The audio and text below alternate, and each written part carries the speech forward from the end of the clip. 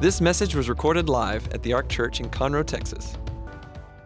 We've been doing a series on the Holy Spirit and His help. I realize this one has gone long, but I recognize this is probably one of the more important series that we'll do in the course of this year, is understanding more about the Holy Spirit. Let's pray, and then we're going to jump into two dimensions of the Holy Spirit and the church. Heavenly Father, we're so thankful.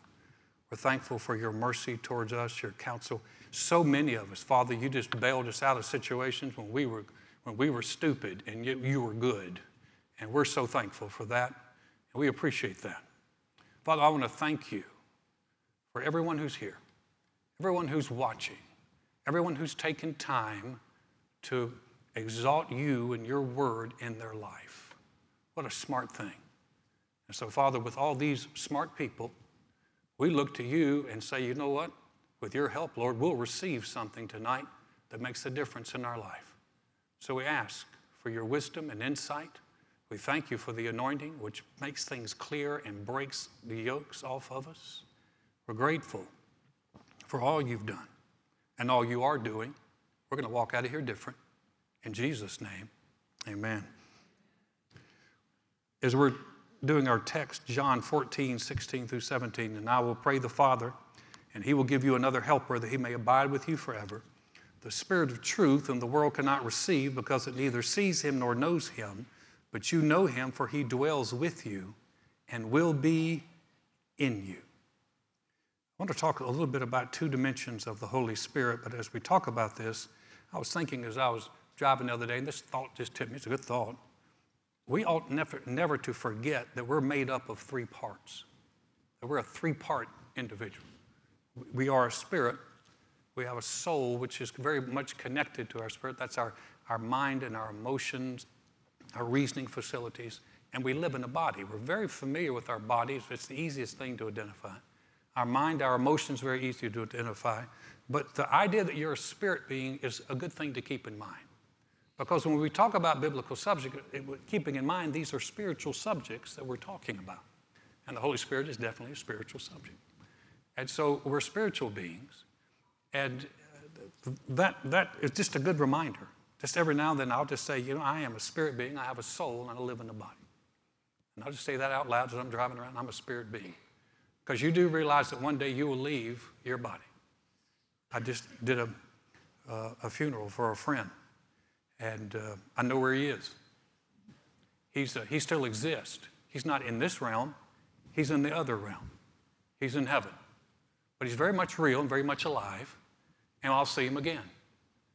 Spirit beings will one day leave our bodies. Unless we live to be 100, still, you're going to leave your body.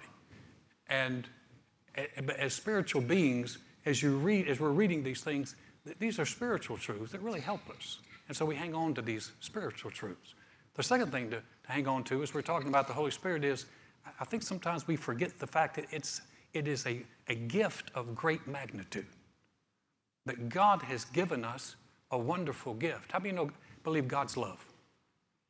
How many believe God, who is love, would never give us anything that would hurt us? You wouldn't do that to your children. In fact, Jesus said, if you being evil know how to give good gifts to your children, how much more will your Father give the Holy Spirit to them who ask him? So I think sometimes we forget, and I am guilty of it myself, that I've forgotten sometimes to say, Lord, I want to thank you for the gift of the Holy Spirit. I want to thank you that you've given him to me, that he lives in me and he dwells upon me. So I want to talk about two dimensions of the Holy Spirit. You see, two dimensions, the Holy Spirit within, the Holy Spirit upon, and they're different. So how can they be different? It's the same Holy Spirit. I'm going to ask you a question. I think a lot of us figured out a long time ago, at least I did, that if you want to stay healthy, you need to drink a lot of water. And so, they advocate how much is it? Like half your body weight in ounces of water. Drinking a lot of water is good. So I drink water. I had to really teach myself I never really liked to drink a lot of water. I would prefer, I used to prefer Coke, and then that won't work. Sweet tea. I grew up in the South. Sweet tea, it could double as syrup if you ever needed it, and that doesn't work either, but it tastes good. I love lemonade. but just to drink water and to drink water. So I got accustomed to drinking water, to hydrate. I drink water. How many of you are water drinkers? You're always like, well, okay. Now, how many of you, you're not big water drinkers, but you're at least willing to bathe in it?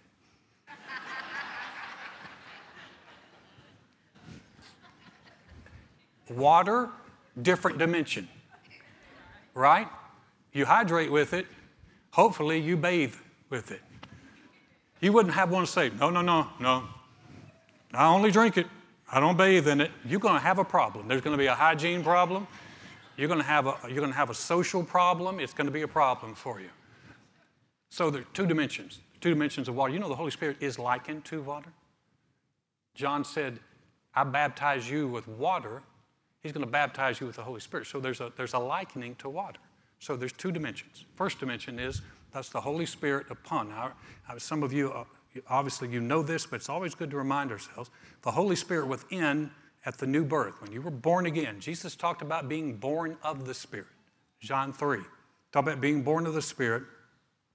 And Jesus said, in fact, we've been reading this text for weeks.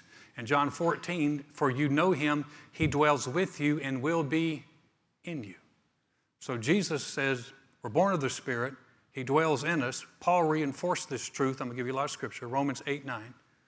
Romans 8:9 says, but you are not in the flesh, but in the Spirit, if indeed the Spirit of God dwells in you. Now, if anyone does not have the Spirit of Christ, he is not his. So what does that say? We say, well, do I have the Spirit of Christ? If you've been born again, you have the Spirit of Christ. He dwells in you. When you're born again, the Holy Spirit dwells in you. Here's another scripture that talks about that. 2 Corinthians, 1st chapter, verse 21, 22. Now, he who established us with you in Christ and has anointed us is God, who has also sealed us and given us the Spirit in our hearts as a guarantee, as a down payment. He said it acts as if a down payment. He has sealed us and given us the Holy Spirit in our hearts. So I never want, sometimes people who've come from Pentecostal backgrounds have said, well, if you're not baptized in the Holy Spirit and speak with other tongues, you're not even born again. That's error. That's wrong. And so if someone ever tells you that, you can just go, no. Now you got scripture. I'm born of the Spirit. I have the Spirit of God dwelling in me. In fact, in Galatians, I believe 4:6, Paul talks about that God has given us the Spirit to live in our hearts. So the Holy Spirit, when you were born again, lives in you. How else could he bear witness with your spirit that you are a child of God? So after you became a believer, there's something on the inside of you that says you're a child of God. There's a piece there. He bears witness with our spirit that we're a child of God. So there is the Holy Spirit living within us. Listen, I spent weeks talking about the ministry of the Holy Spirit. I wasn't telling that to people who did not have the Holy Spirit. So we talked about the ministry of the Holy Spirit because if you're born again, he's in you. But then there's a different dimension. There's water in, but then there's water upon. There's the Holy Spirit upon. And I want you to catch the wording here that Jesus begins to talk about when he talks about the Holy Spirit upon. Acts 1, we're going to read 4, 5, and 8. Acts 1. Being assembled together with them, he, Jesus, commanded them not to depart from Jerusalem, but to wait for the promise of the Father, which he said, you have heard from me. For John truly baptized with water, but you shall be baptized with the Holy Spirit not many days from now. And then verse 8 says, but you shall receive power when the Holy Spirit has come upon you. So I want you to catch these words. And you shall be witnesses to me in Jerusalem, Judea. But you go back to the first one, guys. Can you do that? There you go. Thank you. John truly baptized with water. John the Baptist was baptizing with water. Baptizing with water, baptism means immersion. And so he would baptize people and they would come up from the water. That's baptism. Now I know some people were sprinkled and some people were, but true baptism is immersion. Now, let me qualify that. So I was never baptized. Does that mean I wasn't saved? Baptism does not save you. Making Jesus your Lord is what saves you. Baptism is merely an outward sign to the world of what's taking place on the inside. Does that make sense? In fact, if you think about it, altar calls didn't really show up until the 20th century. And so when people were making decisions, one of their biggest witnesses of their decision for Christ was baptism. And in some cultures today, I know especially in India, when a believer gets baptized in India, that's often the time when the family cuts them off, because that's the outward sign. They're saying, I am identifying with Christ. I've been baptized. Immersion. So if you put that back up, it said, baptized, you shall be baptized with the Holy Spirit, immersed in the Holy Spirit. And remember, Jesus is talking to his disciples. He's talking to people who had a mission.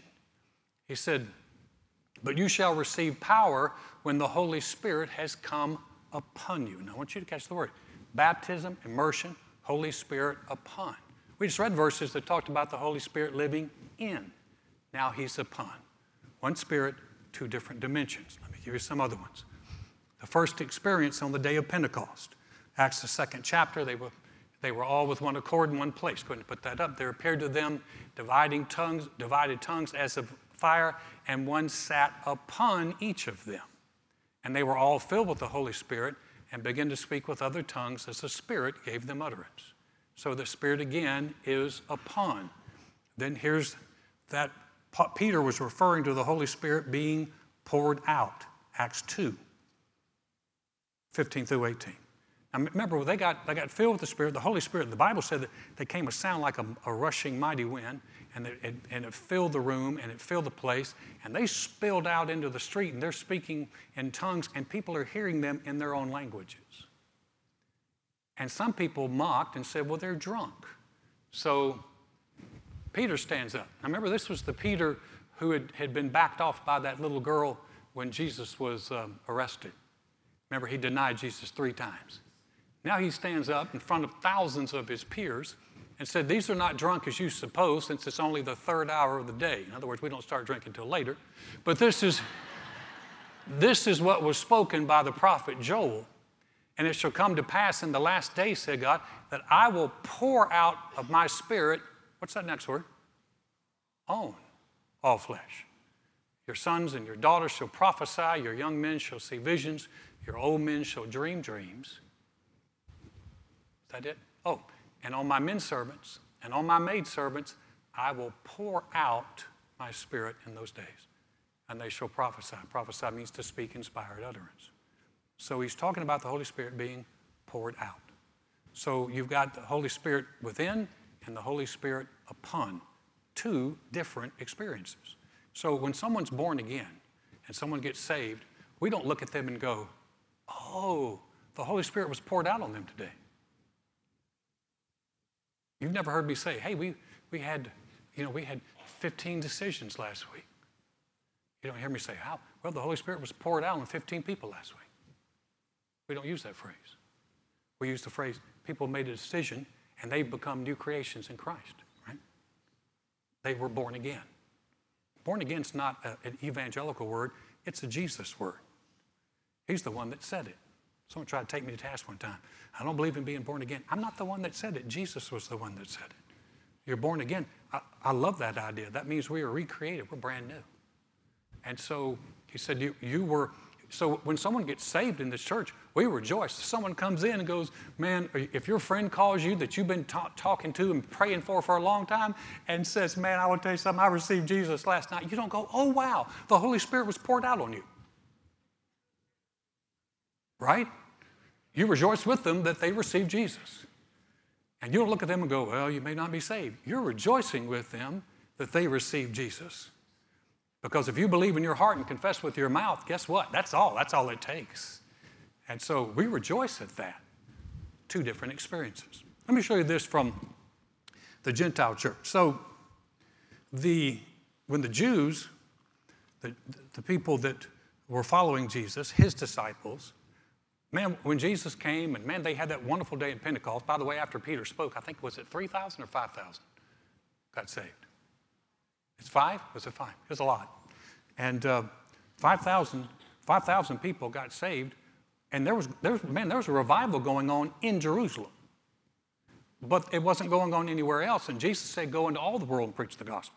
It wasn't going on anywhere else. And really the mode of thinking around the Jews is, well, maybe the Samaritans can get saved because they're half Jewish anyway. But the Gentiles, it doesn't work that way. So no one was going to the Gentiles. God had to give Peter a vision. And Peter shows up in the house of a guy named Cornelius. And it took a vision to get him there. It took people coming and an angel talk. It really took some supernatural events for these people to break out of their box and realize that God had provided salvation for the Gentiles also, not just the Jews. And so Peter goes in and he starts, and Cornelius is there. He's a Roman centurion. He's got all of his friends with him, and he begins to preach to him. This is what he begins to say. Acts 10, 39, 43. This is part of his sermon. And we are witnesses of all things which he did, talking about Jesus, both in the land of the Jews and in Jerusalem, whom they killed by hanging on a tree. Him God raised up on the third day and showed him openly, not to all the people, but to witnesses chosen before God, even to us who ate and drank with him after he arose from the dead. And he commanded us to preach to the people and to testify that it was he who was ordained by God to be judge of the living and the dead. To him all the prophets witness that through his name, whoever believes in him will receive remission of sins. Does that mean you hear music? Am I the only one that hears music? They're being baptized right out here. Well, wonderful. Make all the noise you want. That's great.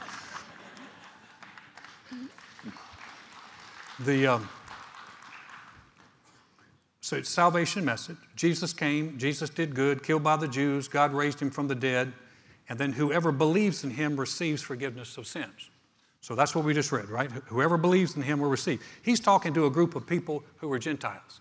And all of a sudden, something happens. Let's read what happens next. As soon as he mentions believe, here's what happened. While Peter was still speaking these words, the Holy Spirit fell upon all those who heard the word. And those of the circumcision, the Jewish people, who believed were astonished, as many as came with Peter, because the gift of the Holy Spirit had been poured out on the Gentiles also, for they heard them speak with tongues and magnify God. And Peter answered, can anyone forbid water that these should not be baptized who have received the Holy Spirit just as we have? And he commanded them to be baptized in the name of the Lord, and then they asked him to stay a few days. Now, did you catch how that progression was? So Peter goes into the house. There's a Roman centurion named Cornelius. He's a very devout man. He doesn't know anything about Jesus, but he just loves God. In fact, when an angel said, he said, your giving and your prayers have come up before God. And it was this guy, this Roman centurion, that was the first Gentile convert. And so so God sent Peter, and Peter just, when he walked in there, he said, you know what, I'm not even supposed to be with you guys. I'm not even supposed to. It's not right for a Jewish man to come into someone's home who's a Gentile. That what God has cleansed, don't any man call common. And so he stepped into there and he preached to them. And as soon as he mentioned, and whoever believes on him, whoever believes will be saved. As soon as he said that, they knew what to do. And they believed, and then something happened. And then the Holy Spirit fell. The Bible said that the Holy Spirit fell on them, and it astonished all the Jewish converts. Now, God is so smart. Isn't God smart? Because these Jews would, if they just said, I received Jesus, these Jews would have probably been going,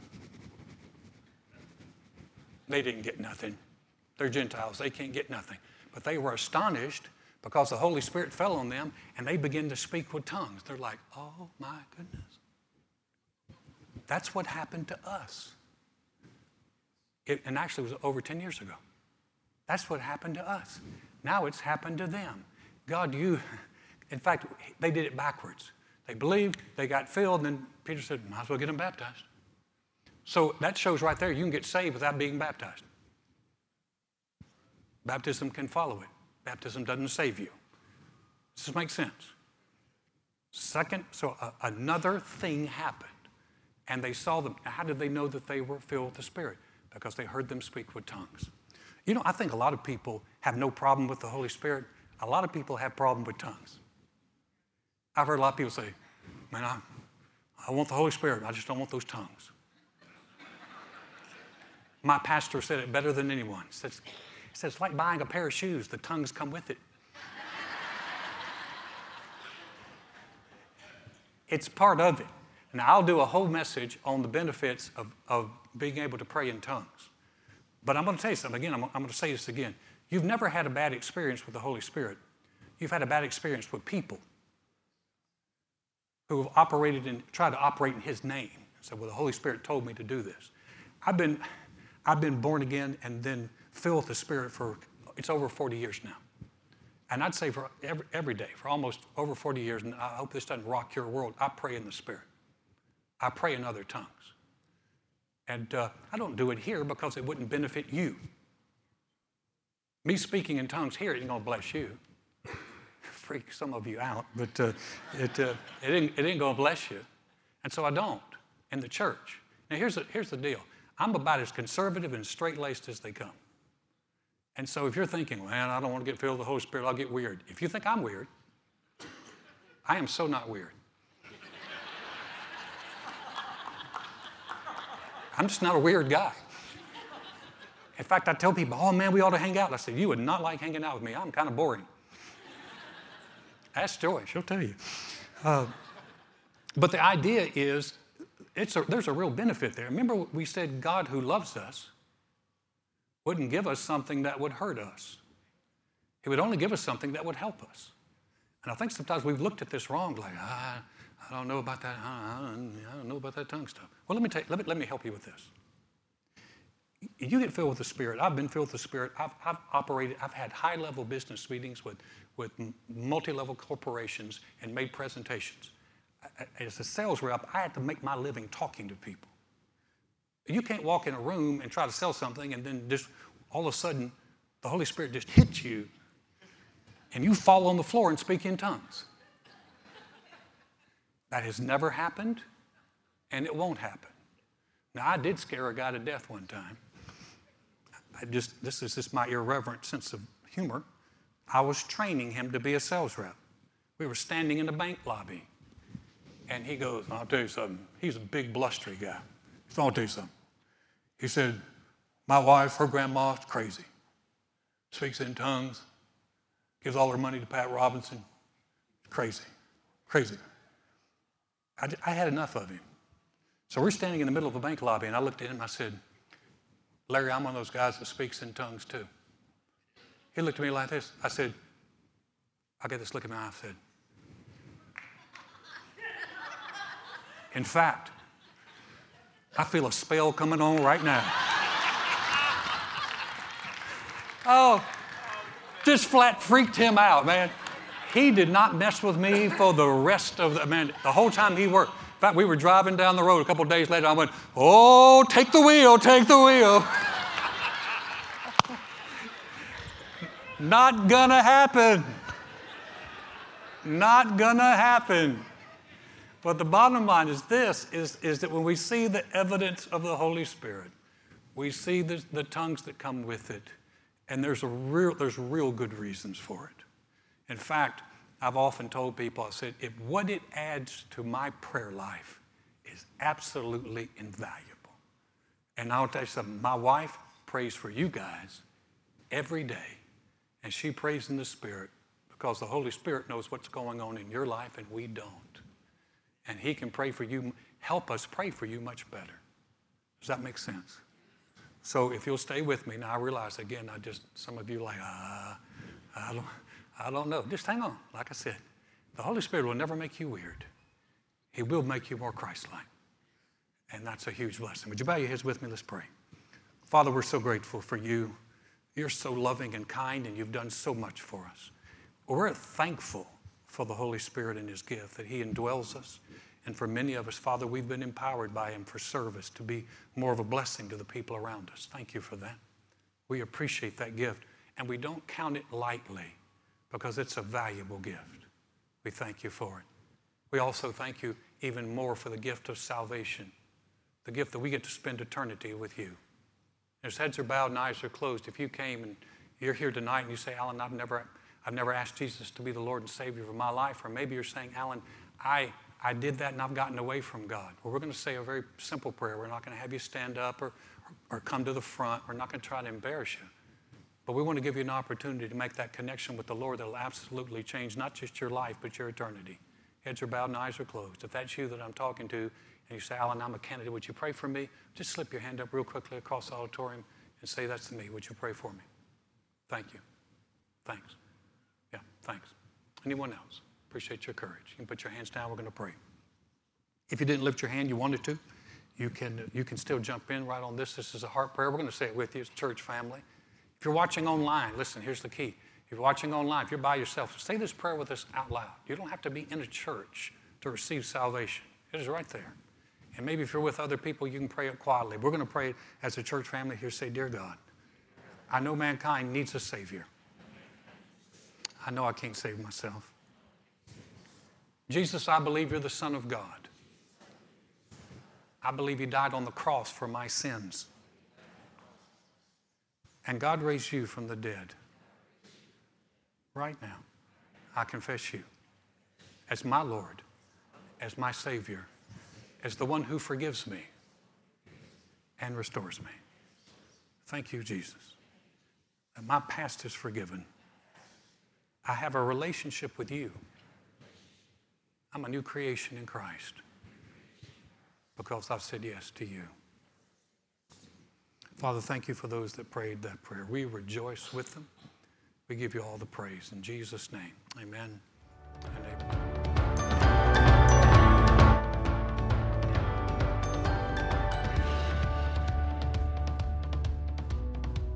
Thanks for listening to this message. For more about the Ark, visit thearkchurch.com.